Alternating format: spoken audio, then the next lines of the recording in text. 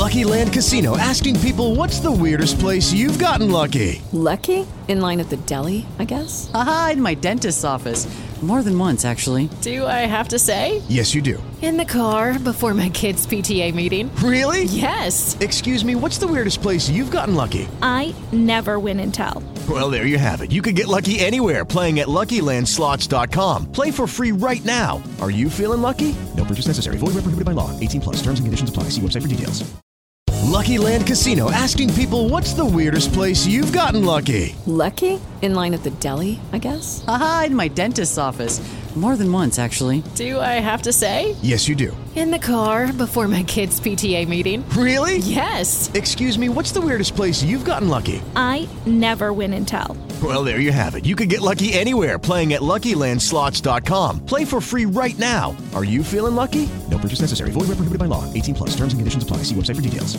Today, I interview Sergey Yakimov, the managing partner of Long VC or Longev VC, the co-founder of Longenesis, and a managing partner in Longevity Science Foundation. Sergey is laser focused on longevity. We talked about what longevity means, what it entails in the practical sense, where we are today scientifically, and longevity scientific research, what their fund is doing, the types of projects they look to invest in, and just generally his long-term view on the impacts of longevity in society. So this is specifically how you can extend your life, your health of your life. We talked about the differences between your biological age and your chronological age. So your actual age of your cells in your body is different than how long you've just been alive. So we'd go deep into the weeds and all that and more. Hope you enjoy. Here is Sergey Yakimov.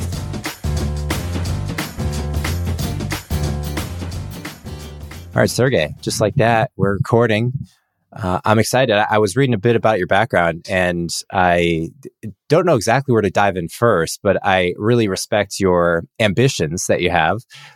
It's unusual specifically, but your emphasis on longevity of the human life and the different projects you've been involved in are really inspiring. Just to kick us off, maybe, do you want to just give me a sense for the different important projects that you have going on now and maybe that have influenced your thinking and what you're working on today? Sure, absolutely. So first and foremost, happy to be here, Mike. Right, very excited. Likewise, I did study your background a bit. So congrats on the things that you have been doing up to this point of time. I actually went through a couple of podcast episodes as well. So as for the exciting projects that we're now working on, so I am actually a founder by background, right? So that's pretty important to note, I guess. So I sort of spent all my professional life. I'm not that old. I'm 30, right? But I've spent all my professional life building my own companies, right? And attracting funding to my own companies, etc.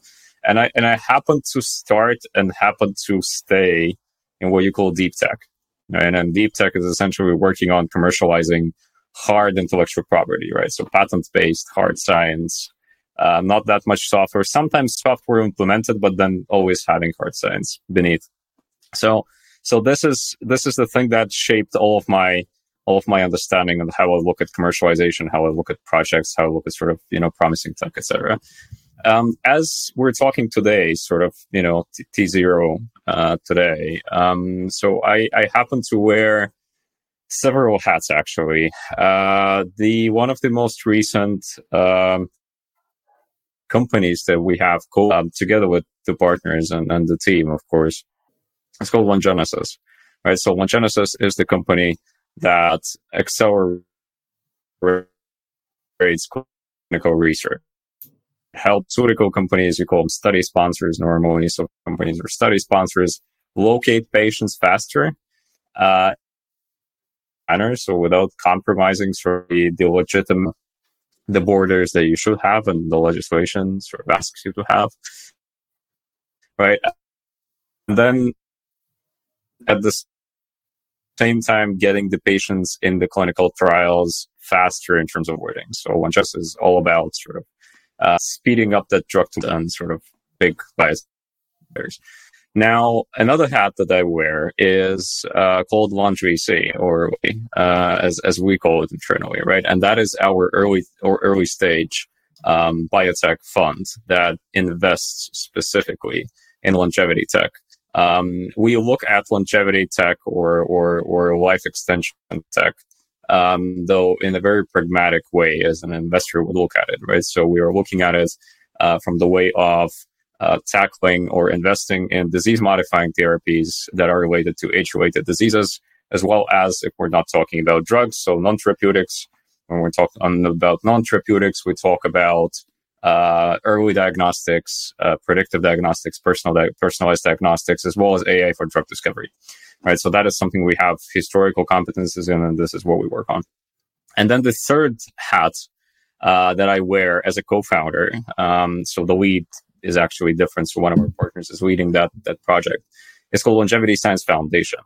So the Longevity Science Foundation is a nonprofit organization, which we like to call the Charity 2.0, sort of effective altruism type of model that we have built, where we have established a nonprofit that funds very early stage longevity research, which is not yet fit for VC. So it's still sort of very fundamental science, if you wish. These are not yet companies, right? But that can be very promising and can be very groundbreaking, but will die if not funded at this sort of very, inceptional point of time. So Longevity Science Foundation does this, and it raises money through what we call membership fees from the donors, right? Since it's a nonprofit and it has a nonprofit status with all the tax rebates and et cetera, where it is a Charity 2.0 because we have built our own DAO.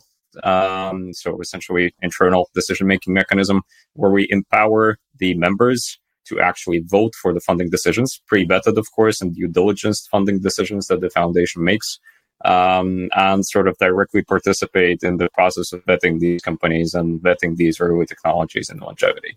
So that was a very lengthy answer to your question of what I'm up to in these sort of last years and the background that I come from, very briefly.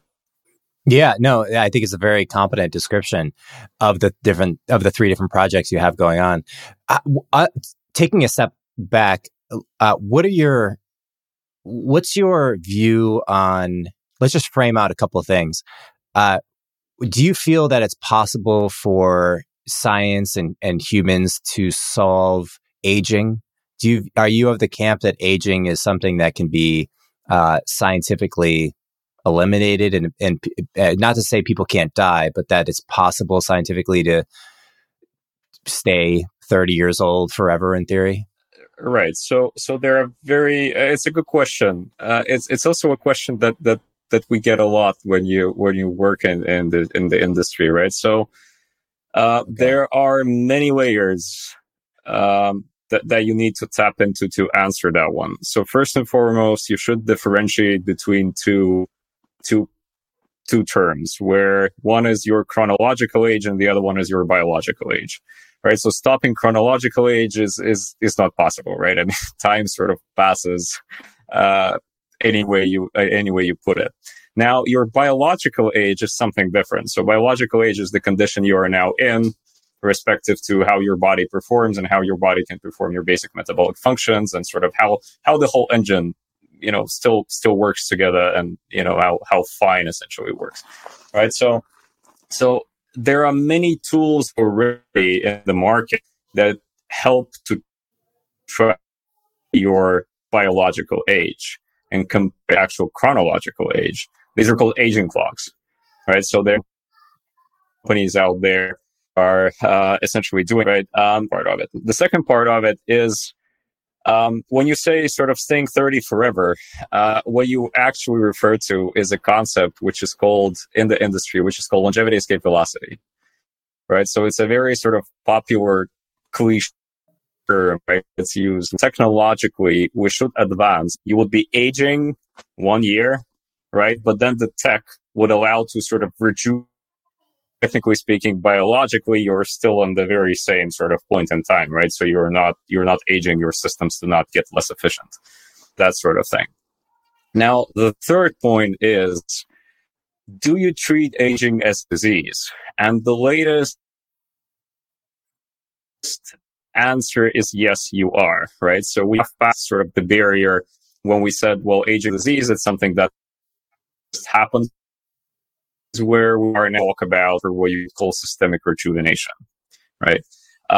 Now, again, coming one layer down, when we talk about systemic rejuvenation and sort of staying young, well, not if not forever, then for a long period of time, we have two levels of abstraction, where one level of abstraction is something very pragmatic, as a VC would look at it. And that is looking at as something that happens and accumulates ever-increasing amounts of risk to get age-related diseases that would one way or another compromise your integrity and essentially, lead to potential death or disability or significant reduction in the quality of life, right? The second level of abstraction is talking about sort of these utopian technologies and utopian approaches that would generally prolong life of a healthy individual, right? And these are two worlds which are not very far from each other, but you see sort of the focus is a bit different, right? So in both areas we are moving very fast. I mean, if we talk about age-related diseases, there has been a lot of breakthroughs in early treatment. If we're talking disease modifying therapies, early treatment of cancers, early treatment is still not possible, but sort of preservation, at least sort of freezing the conditions related to the neurodegenerative diseases, such as, your Alzheimer's, Parkinson's of this world, etc. Right? So some longevity enthusiasts or some longevity sort of part of longevity philosophy would say, well, maybe treating diseases is not even the end goal. The goal is to prevent diseases. So if you are treating something, then you have already sort of failed partially, right? Because you failed to prevent it. Well, this is where we are excelling as well, right? So we have the last few years brought the rise of all sorts of early diagnostics, all your liquid biopsy-based diagnostics, right? So all your sort of, I'd say, oncology, early oncology diagnostics based on circulatory DNA, right? So Grail, by the way, was a good company that pioneered the whole thing. So Grail was acquired 2 years ago, I think. It was acquired by Illumina, deal size of $7 billion US, right? So these were the guys who have sort of brought this personalized and very early, I think they started from breast cancer prediction, in the market, where none of the traditional methods were able to catch it, and they were able to catch it sort of at almost like stage 0, right? So these are things that we're already doing with age-related diseases. Now, when we talk about sort of the second level of abstraction, which is systemic rejuvenation, this is where we sort of bounce into the realm of tech that has promise, that has demonstrated first clinical results, but still has a lot of ground to prove. And these are, for example, senescent cell therapies. I don't know if you've heard about these, right? But senescent cells are essentially these zombie cells, right? That your body accumulates. These are not necessarily malicious. So these are not tumor cells. They're not harming you in a direct way, but what they do is they don't die and they don't get cleared out, right? So technically they're still metabolically active, and they consume all the necessary food that the healthy cells need, but then they don't replicate and they don't sort of participate. So to clean these cells out, right? A bunch of sort of methods now in very clinical trials, some in the later stages, which deal specifically with senescent cell clearance, right? So like this, again, this lengthy answer, I'm kind of trying to paint the picture, right? Yes, aging is a disease. We start saying that aging as a process is actually the disease, because it's a process. As every disease, it's a process of slowly deteriorating what you have as your body and as your sort of engine and the overall, functioning system. But then you should be very careful when you say, living longer, right? So what do you actually mean by that? Do you mean a healthy individual, the average life expectancy of which would prolong, or you mean very early treatment of the diseases that the individual will get as he or she gets older. So there are, a lot of ways to play around with it. But then, we are on the path. I think we've done tremendous amount of things to be there. By the way, Mike, it's interesting when I think about aging. I just remembered. So the company, the aging clock company, Deep Longevity. So if everyone is interested, or anyone is interested, check it out. All right. So that is the one that allows you to track your biological age, uploading your physical blood work and blood data, lab data, and essentially comparing how you perform as versus your chronological age and how your biomarkers look, etc. It's pretty exciting. And it's very consumer oriented. And so check it out if you, Deep Longevity, if you're interested. If you own crypto and leave it on the exchange where you bought it, like Coinbase, that is a mistake. We've heard the news lately. Exchanges closed, accounts frozen.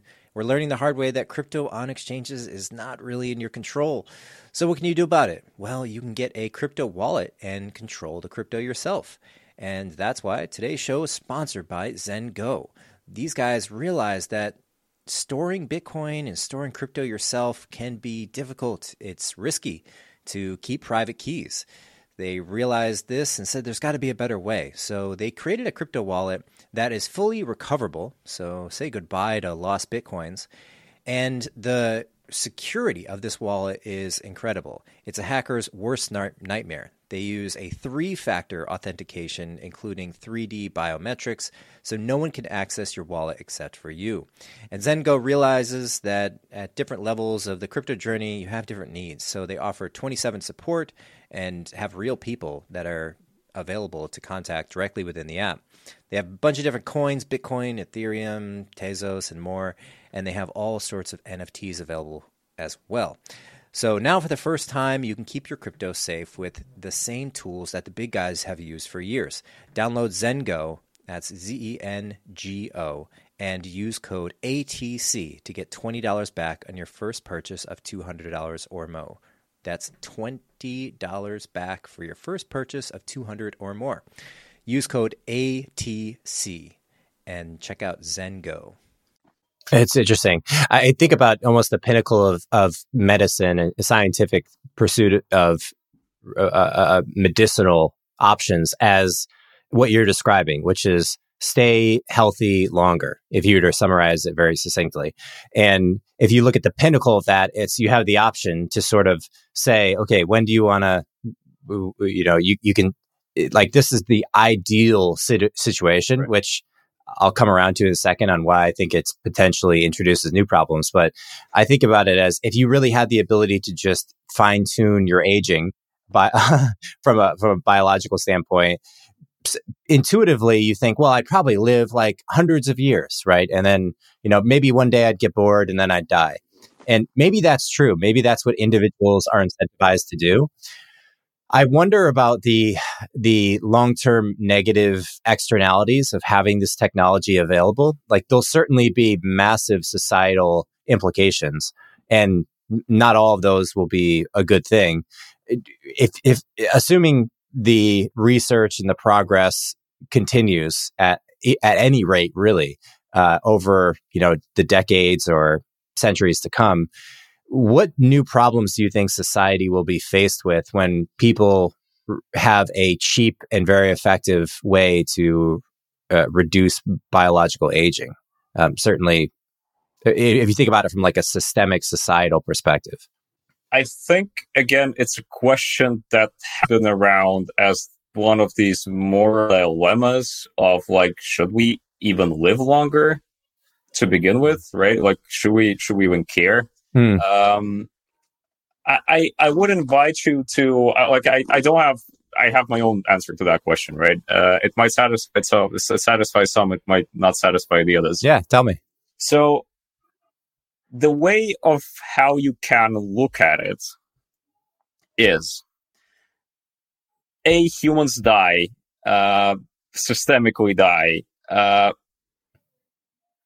very often not because of aging, but because of other factors that you cannot shield the humans from, right? And these are all your environmental factors. These are all your, emergency situations. These are all your other sort of life events that eventually come around, right? That's the first part of it. The second part of it is, why wouldn't you, technically speaking, because when we talk longevity, we primarily talk about sustaining a healthy, high level of human performance, right? We're not talking about, how to make the body live to 150 years, right? Mechanically, how do you preserve life in the body? This is not what we were after, right? So what we were after is maintaining the healthy level of performance. So why don't you want an increasing amount of individuals to actually sustain this healthy performance for a longer period of time, be economically active, both as consumers and as producers, right? And contribute to the society. And this is where you start looking at the problem from the different angle, where maybe, just maybe, right? One of the ways of how to solve this sort of silver wave crisis, which is found there in Europe, right? Where you have, a lot of people that are in their retirement and not enough young people to actually participate in the economy and to sustain the whole pension system for these people that are in retirement that have technical. So why wouldn't you want to the capacity of any sort of social benefits, but rather, as a full scale economic performer? So I think that's the first part of it. The second part of it is a lot of age-related disease death, as comically or as ironically as it might sound, actually happen in the younger age, right? So you have tons of cases of cancer, of other sort of neurodegenerative disease developing rapidly in people that are young. And it can be, again, sort of these individuals that can contribute to the society and be good to the society and bring benefit to the other members of the society. So why wouldn't you want to prevent these risks, or why wouldn't you want to sort of work on the early detection, early cures for the, even morally, but we economically, umbrella, I think the umbrella picture of what's good for the society in general. After a period of time, these truly brings benefit, right? It doesn't bring overpopulation and sort of world hunger and then whatever pictures people normally paint as the most obvious ones, but it rather brings bigger part of the population, bigger performing at their best, which is a good thing. Yeah, I align with just about everything you said there. I tend to look at developments like this, large-scale, societally impacting technological developments, as neither a good or bad thing, but an inevitability. And I tend to think that people leading these efforts, or being leaders in the industry, as kind of being stewards for facilitating an integration process with this new technology that doesn't whiplash society too hard. So I think about this with the internet, with basically any large scale impacting technology, as there's going to be a negative externality. There's going to be people who either individually or societally at a whole pay some price, right? I don't believe that there'll be just better health for everyone and then there's no externality from that. But I think it's a matter of calibrating the impact of that in a way that it is sustainable. And I think it's also important personally to look at the holistic picture of not just individual person or society or all of human species, but all of the organic life and the organism of the earth itself. And then I even think is there a specific application, and I'm curious to hear your response on this, is there a specific application of longevity research that can be designed specifically for interstellar transportation? So if I could basically go inside of a box and shut down my system, hibernate for 20 years, 100 years, 1,000 years, and then arrive at some distant planet somewhere. It seems to me that longevity and interstellar space travel are related in a way that take this on for size. So the development cycle of an intelligent species on any planet would likely correlate the research of longevity at the same time that they're pursuing interstellar travel, or just getting out of your own atmosphere. Mm-hmm. Because I think the relative technological advances of machinery, of research, of the specialization, I mean, you need some people that are just focused on these problems, focused on a part of these problems for 30 years. It's the kind of requirement that it takes. And so the fact that we're just getting off the planet realistically within the last 30, 40 years, and that's a big part of the development of our advancement, technologically speaking. And the same thing is true in longevity. Like, it's a relatively new field. There's substantial progress, but there's a ton of improvements to be made in the future. I wonder if this is like an occurring cycle where intelligent species on different planets, there's trillions and trillions of them, they develop the ability to extend their own life consciously at the same time that they develop their ability to transport themselves to other planets. And like, this is kind of a science fiction type question to you, but I pose it just to hear your reaction on the potential for this to be like kind of a coordinated dance that we're in. It might be also true in other planets as well. Yeah. So I think there are two parts. There is a two-part answer to the question, right? So one is more down to earth. The other one is more utopian. The more down to earth part is the concept that I briefly longevity escape velocity. So how do you prolong your life, or or how do you preserve your biological age at a certain point of time with interventions that you have developed, right?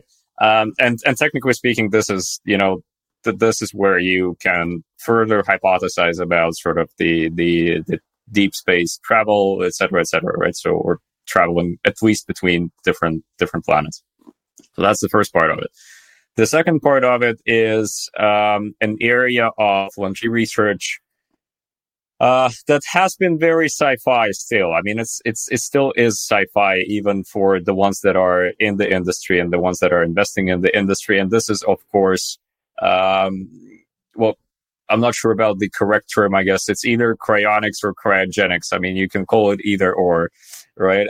But that is sort of all of your freezing cell activity types, right?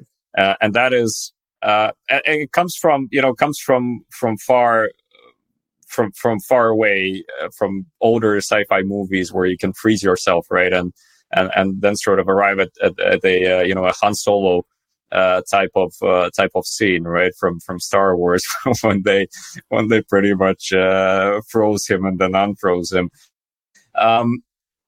I am not aware, put it that way. So I'm not aware of any significant scientific proof or any significant clinical data that would at least partially, or at least, approximately show that this is something that works at this point of time. There is a bunch of research happening. There are even companies that offer to freeze you, right? If you are, for example, terminally ill, but you're not yet dead.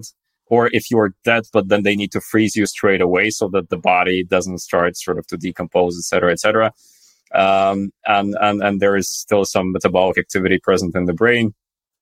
But obviously there is no test to the hypothesis, right? So it's still a hypothesis, business for some people, but very sci-fi up to this point. Then again, 5 years ago, 6 years ago, using artificial intelligence for drug discovery. So we were using AI to model a small molecule, right? Not using the lab, but the AI engine to essentially come up with a molecule candidate was sci-fi as well. Maybe not that sci-fi as freezing the person and unfreezing someone in 150 years, right, on another planet. But at our 6-year past, for example, like companies like in silico medicine have pioneered the approach and now have sort of most of the big pharma as their clients. So that said, at this point of time, it's still pretty utopian. Given how fast we develop, it might not be that utopian in the next 20 years.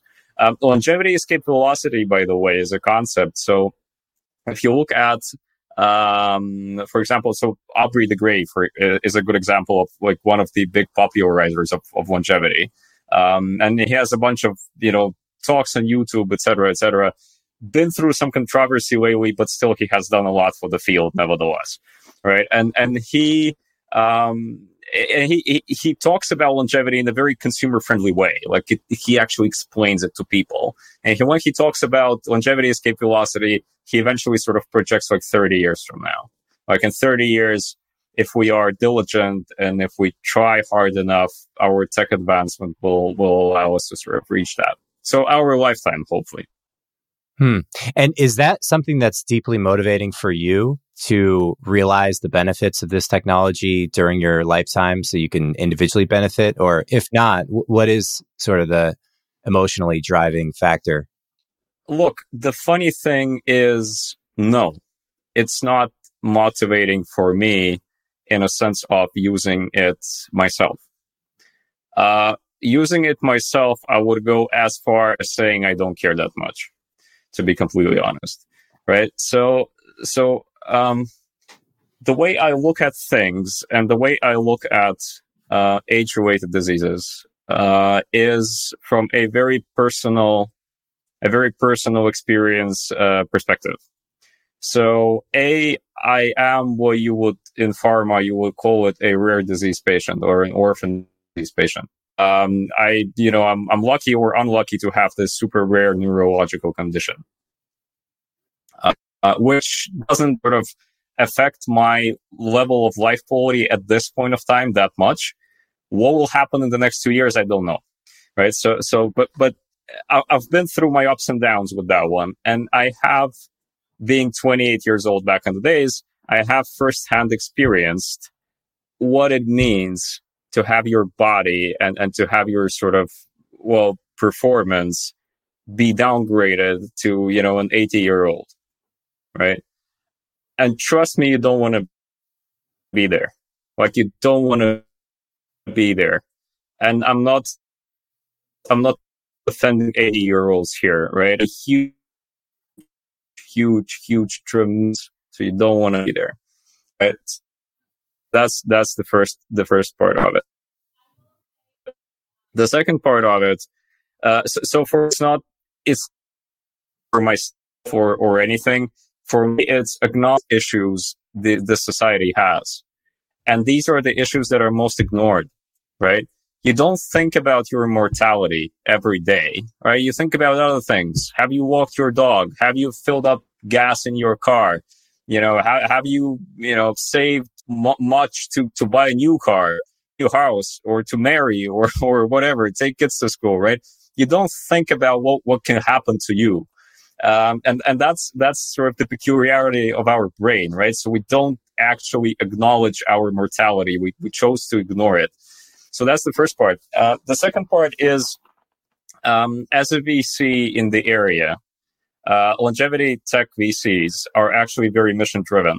So everyone that invests in longevity, even with the return in mind, we always look at the investments as the ability to push the field qualitatively and quantitatively push the field a little bit forward. So like 1 millimeter at a time, right? As a collective effort. So we don't even compete with each other that much for deals. We rather synergize all the time because we understand that like the field needs big wins to attract more capital, which will speed up the research, sort of fuel the whole thing. And then, the fire will shine brighter, right? So that's the second part. The third part is, I think, so I'm very, I very much like the principles of effective altruism. I really do, right? And that is sort of using your wealth and your knowledge, to maximize the good of the society. I think the individual is defined by the good the individual generates for the society, and by the sort of positive, delta of his or her actions, on the well-being of others, right? I really do think that way, right? Which also makes me a bit utilitarian, because I think that, the outcome actually judges whether some actions were good or bad, right? This is your ultimate end game when you're trying to assess something. So these things really, so it's not about living to 150 years. I don't care, right? Most probably I won't. But that's not important. The important is to push the thing forward and use the resources wisely to push it. Can I ask you a little bit more on the first topic there? Sure. What was it exactly that you discovered that you had personally? So I have this rare neurological thing, which is called which I never knew that I had prior to certain events. It started back in the days with me getting Lyme disease. You know what Lyme disease is, I guess. I mean, it's very popular in the US, by the way. Mm-hmm. So Lyme disease by itself is a nasty thing to have, but it doesn't kill you, or if it kills you very slowly if you don't treat it.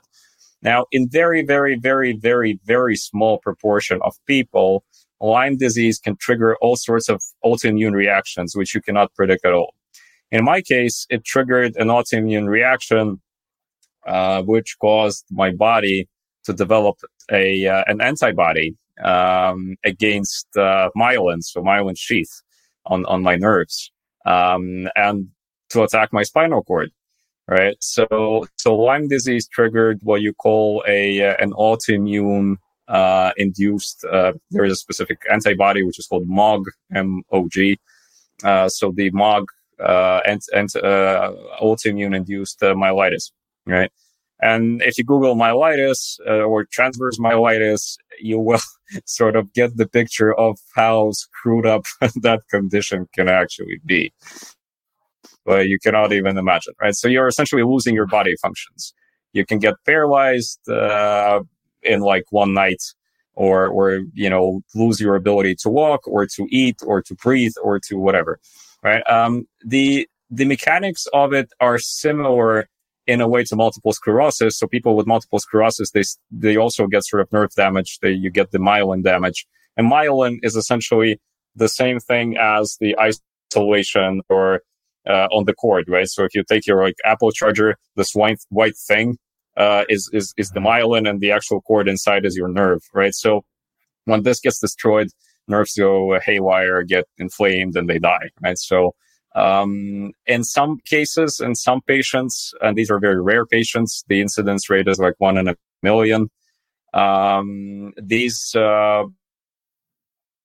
changes are not reversible. So I can still run a marathon. Not sure if I will be able to. So I'm sort of trying to enjoy my best. Wow. That's and is it something that you feel is it's ongoing? It's a chronic issue it seems like it's going to. Oh yeah. There's no solution for it in the short term, is there? No, there isn't. No, there isn't. You cannot. So you can try to manage it. You can try to, you can try immunosuppression. There are no specific drugs that are designated to the issue. There are repurposed drugs. And the drugs that you have are all your sort of corticosteroid therapies, et cetera, ending up with specific therapies that patients after organ transplants receive when you need to suppress the immune system so that the organ, like your new liver, for example, doesn't get rejected.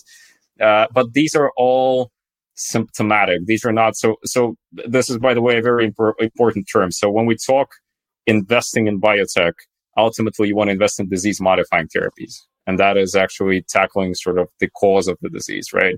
The symptomatic part is less interesting, and in my case, it's only the symptomatic treatments that are there to manage. Interesting. And do you see the potential for any companies in particular as helping this issue? Like, are there companies you've funded that potentially could? Yes. Yeah, we do.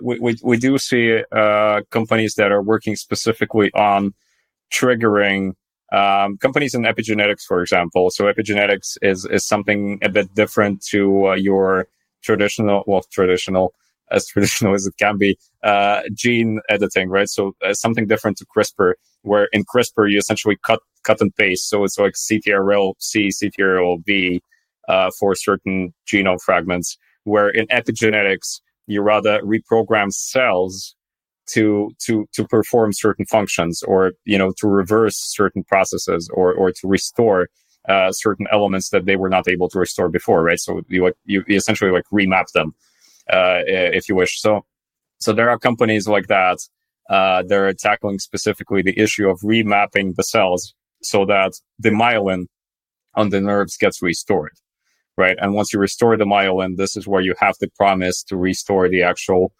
again, simplifying connectivity, right, of your peripheral nervous system, etc. So, and this is where the patients, this is not even like for guys like me, this is also for multiple sclerosis, which is much more prevalent, right? Multiple sclerosis, by the way, is a disease of young people, right? So the average onset age for multiple sclerosis is 30 years. Yet it has all the traits of a sort of age-related neurodegenerative disease. Coming back to your question of, whether longevity interventions would harm or benefit the society, well, there you go. They will benefit. Yeah. No, that seems very clear. What are your thoughts on the psychological or conscious influence on epigenetics? So I've read about this to some degree, that your mind and your body are intimately connected. And we see this in the classic Western medical literature with the idea of the placebo effect, which is kind of like the blind spot of Western medicine, because it is acknowledged scientifically, but kind of unclear as to what is the mechanism behind it. And it seems undoubtedly that there's a connection between your conscious experience and your body. And that is true in the obvious sense. When you see a tiger, you have a biological reaction to that. Or if a man sees an attractive woman, there's many relationships that are unconscious from the conscious experience to the body. And I think recently there's been more research on how the conscious mind can influence deep patterns in the body, whether they're hormonal or they're related to the autoimmune system. But it's not just high level, fight or fight reactions. It's more nuanced. And it seems to me that there's a potential for an unlocking of this connection between the conscious mind to the epigenetics, or the deep parts of our ecosystem, biologically speaking, that can potentially really help people heal through issues that they're having. I'm curious your thoughts on this. Well, there are so many ways of how to approach this. There is a totally unscientific way where I could say that, look, our brain is something that is so poorly researched that I can only say that much, right? So like we don't actually know what power it has. We know it has overwhelming power, but the degree of power and the degree of reversing certain processes under certain conditions of, being sure about something or being motivated by something in a very sort of subconscious manner, we don't even have a clue how much are we capable of, right? And how much is our brain is capable of when it wants to save the body or save itself from any sort of suffering, right? So that's a very unscientific way of approaching it. A more scientific way of approaching it is saying, well, epigenetics is all about instructing the cells to behave differently, as opposed to how they behaved before. I'm oversimplifying things, right? And scientifically inclined people that will be watching this might say that I'm talking nonsense, but I'm really not. I'm just trying to make it digestible. But with epigenetics, you're looking at, well, pharmacological interventions to make it happen, right? So you're looking at drugs which would ultimately stimulate or reverse certain processes, right? And with epigenetic treatments that are currently in studies, we are now starting to explore how epigenetics might work with local delivery, right? So by local, I mean it's still not systemic delivery, where we're not trying to target diseases that are systemic diseases, such as cancers or et cetera, right? That will mean systemic delivery into the body. We target local things such as scar tissue, for example, right? So how do you local reverse skin regeneration so that scars disappear, right? And that's a baby step, but it's a huge one actually. How do you reverse damage to your retina? So your all sorts of ophthalmological sort of indications, right? And so how do you prove that it actually works, etc. But these are all pharmacological interventions. Now, our body is capable of dealing with complex issues, immuno-oncology, right? Which is, again, a huge field, right? You can write tons of books about it. But it's essentially, how do you stimulate the immune response, and how do you reflag, let's say, tumors or harmful cells for your immune system, so that you do not bombard them with a nuke, which a chemotherapy is, but rather you make your immune hiding from the immune system and make your body capable of getting rid of the tumor by itself, right? With a little help. Yes, but not drug or not an intervention that would nuke both your, healthy cells and your sort of angry cells. So, you see where I'm getting there, right? It's very often about helping your body to trigger certain mechanisms, even with pharmacological interventions. And then at the same time, you should always admit that, yes, placebo effect is there. We're observing it all the time. We are observing it in clinical trials as well, where you're doing double-blinded clinical trials, where some patients think that they're getting the treatment and they actually demonstrate improvement, but then it turns out that there was no treatment, right? And they were getting essentially, a blank pill. So, and the doctors don't know as well, because it's a double-blinded trial. So that said, human brain and in that regard, human body is still a very unexplored territory with these processes. I am prepared to talk about the process trigger pharmacologically, right? This is where we are more confident. Lucky Land Casino, asking people, what's the weirdest place you've gotten lucky? Lucky? In line at the deli, I guess? Aha, in my dentist's office. More than once, actually. Do I have to say? Yes, you do. In the car before my kids' PTA meeting. Really? Yes. Excuse me, what's the weirdest place you've gotten lucky? I never win and tell. Well, there you have it. You can get lucky anywhere, playing at LuckyLandSlots.com. Play for free right now. Are you feeling lucky? No purchase necessary. Void where prohibited by law. 18+. Terms and conditions apply. See website for details. Yeah, I personally feel that there's an enormous potential for unlocking, call it innovation or like medical improvement in this specific area of the relationship between the conscious experience to the deeply biological. There's a guy that had done a study. Wim Hof is kind of a famous, where's he from? Somewhere in the Nordic. This guy, if you're not familiar with him, he is known for his breathwork therapies. So he does a lot of breath work. He does a lot of cold exposure. I think he has the world record for the longest swim under ice, where he swam some like super long, like 50 meters under an iceberg. And he conducted a scientific research where him and a number of other people that went through his breath work and meditation protocol were then exposed to, I forget what it was. It was like a flu or some sort of not lethal, but serious illness. And they were exposed to this in a hospital setting, and they measured the autoimmune response from these patients versus average patients who just, had no exposure. And they were dramatically lower. So the impact that this disease had on these particular patients was extremely low because of a lot of the, you could draw the conclusion that was because a lot of the work that they were doing on the mind connection to the body. And it feels to me like there's a relationship, intuitively speaking, from the energetic part of our body to the physical manifestation of the body.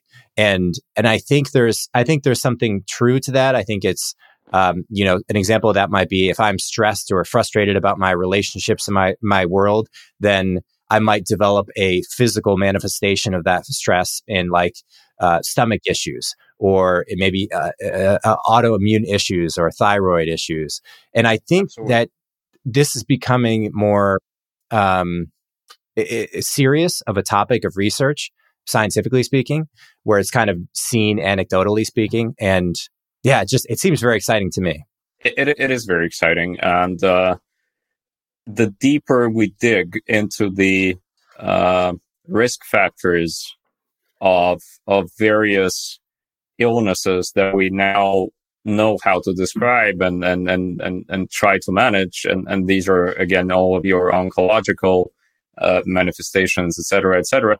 The deeper we dig, the deeper you see that we start to refer to such factors that are hard to quantify, and these are stress, and these are sort of all of the emotional hardships that you are putting yourself through, etc., etc. Again, it works. So empirically speaking, scientifically speaking, you cannot measure it. If you cannot measure it, you cannot prove that it exists, right? So there is no numerical correlation between the two. But that said, I think everyone agrees already that your mind is the priority setter, right? And the state you're in ultimately dictates your performance physiologically. Yeah.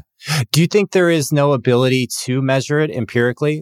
There's a guy I watched recently who is he went to Stanford for, I think it was economics or psychology, and then he lived in India and studied Buddhism for decades, and he then came back to the U.S. His name is Alan Wallace, and he's an older guy now, but he started an institute where they would empirically study the effects of meditation on the body. And so he would have a group of people with no meditation experience and a group of people with it.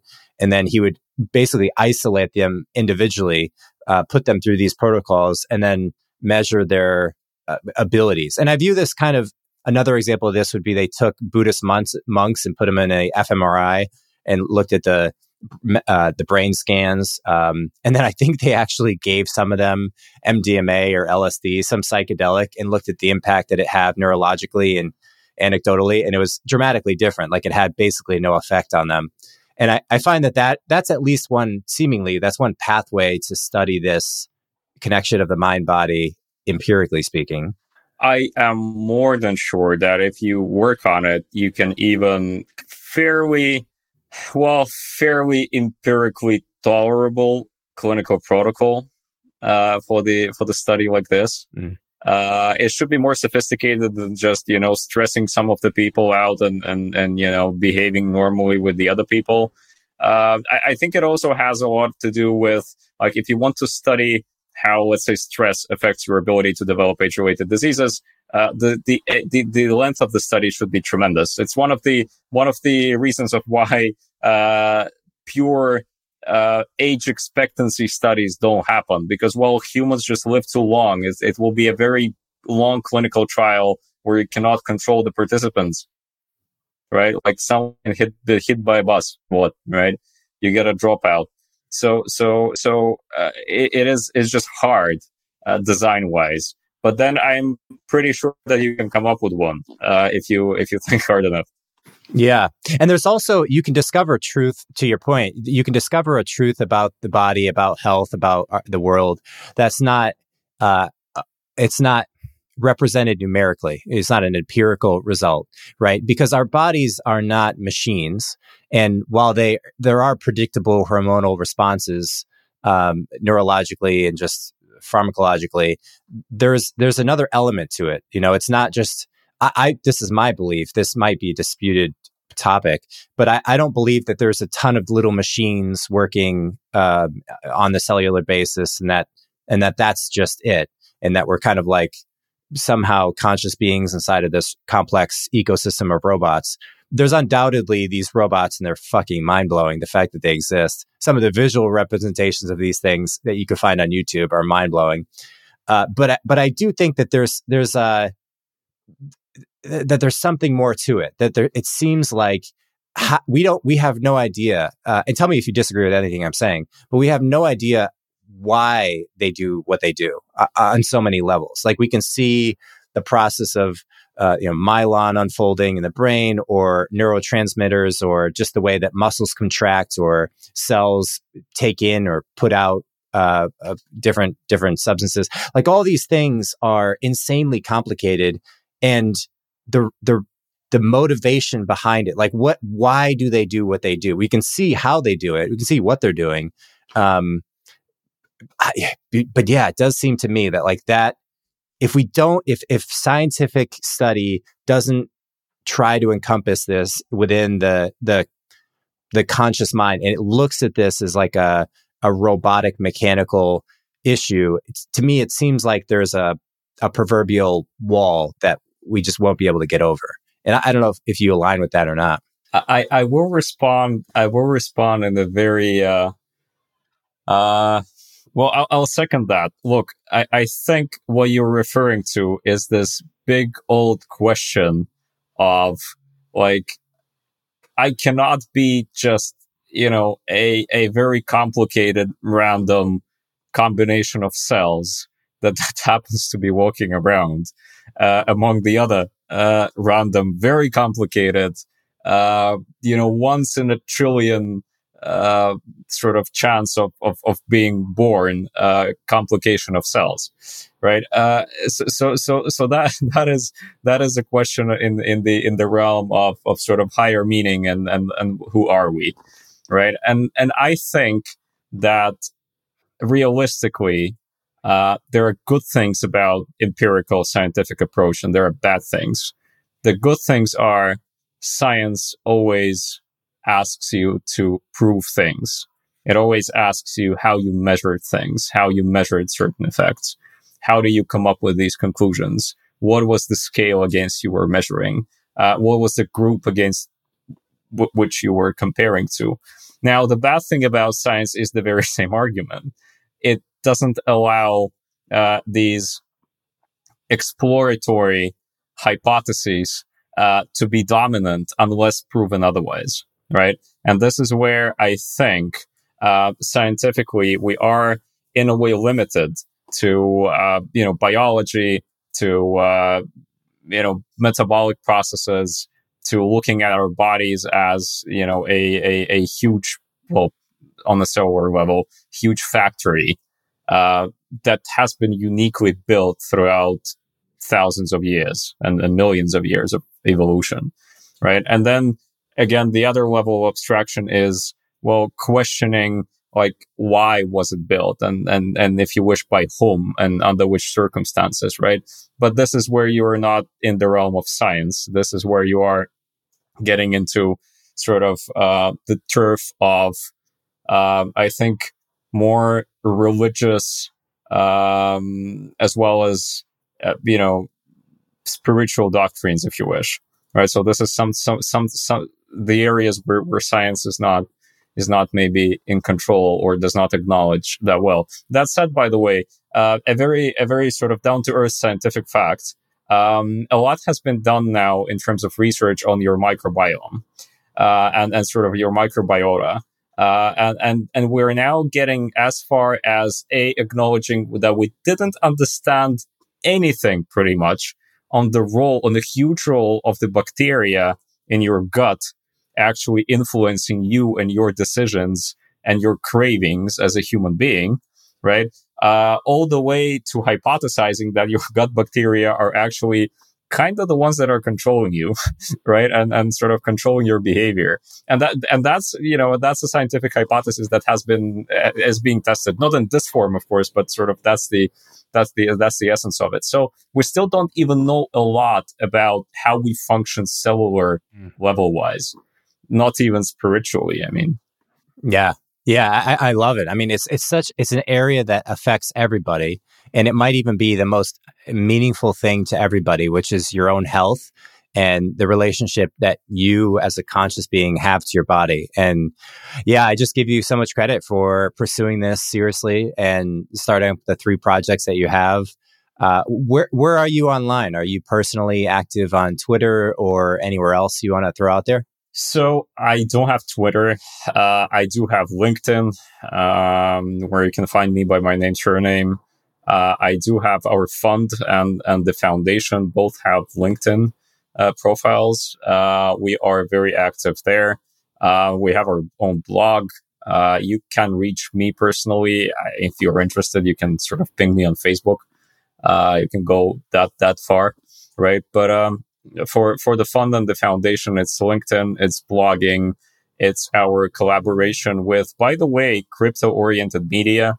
So one of our partners in the fund, Gary, he is a contributor to Cointelegraph. He regularly writes about longevity, about how crypto industry and longevity industry are actually very similar in terms of risk taking and in terms of sort of the overall vibe that started the whole, radically different, but then very similar spheres in terms of sort of the overall attitude and tolerance to risk and exploration. Right. Gary, by the way, has a very cool article. Check it out, which is related to the first experience and the experience of working with the longevity physician. So there are doctors, longevity doctors, and one of our advisors in the fund, in our advisory board, Evelyn Bischoff. So she's one of the most renowned longevity physicians in the world, and she's actually consulting some of our LPs in the fund. Because we're always happy sort of to make these introductions to our partners. So, there is very cool content that the fund and the foundation both generate in terms of popularizing longevity, to begin with. So, yeah. You can pretty much follow us there. Yeah. Awesome. Well, Sergey, congrats on all the progress, man. And I wish you, best of luck in the future. Thank you, Mike. Thank you for having me. Thank you for listening to Around the Coin. If you enjoyed the show today, consider giving us a quick review wherever you listen to podcasts. Tweet about it or text it to a friend. We really appreciate all the support in growing that we can. If you have any guests you'd like us to bring on or feedback for us, don't hesitate to reach out. We would love to hear from you. Mary redeemed a $50,000 cash prize playing Chumba Casino this year. I was only playing for fun, so winning this was a dream come true. Chumba Casino is America's #1 social casino experience. It's serious fun. With over 80 casino-style games to choose from, you too could win life-changing amounts of cash. Be like Mary. Log on to ChumbaCasino.com and give them a whirl. That's ChumbaCasino.com. No purchase necessary. Void where prohibited by law. 18+. Terms and conditions apply. See website for details. The voice in the preceding commercial was not the actual voice of a winner. Mary redeemed a $50,000 cash prize playing Chumba Casino this year. I was only playing for fun, so winning this was a dream come true. Chumba Casino is America's #1 social casino experience. It's serious fun. With over 80 casino-style games to choose from, you too could win life-changing amounts of cash. Be like Mary. Log on to ChumbaCasino.com and give them a whirl. That's ChumbaCasino.com. No purchase necessary. Void where prohibited by law. 18+. Terms and conditions apply. See website for details. The voice in the preceding commercial was not the actual voice of a winner.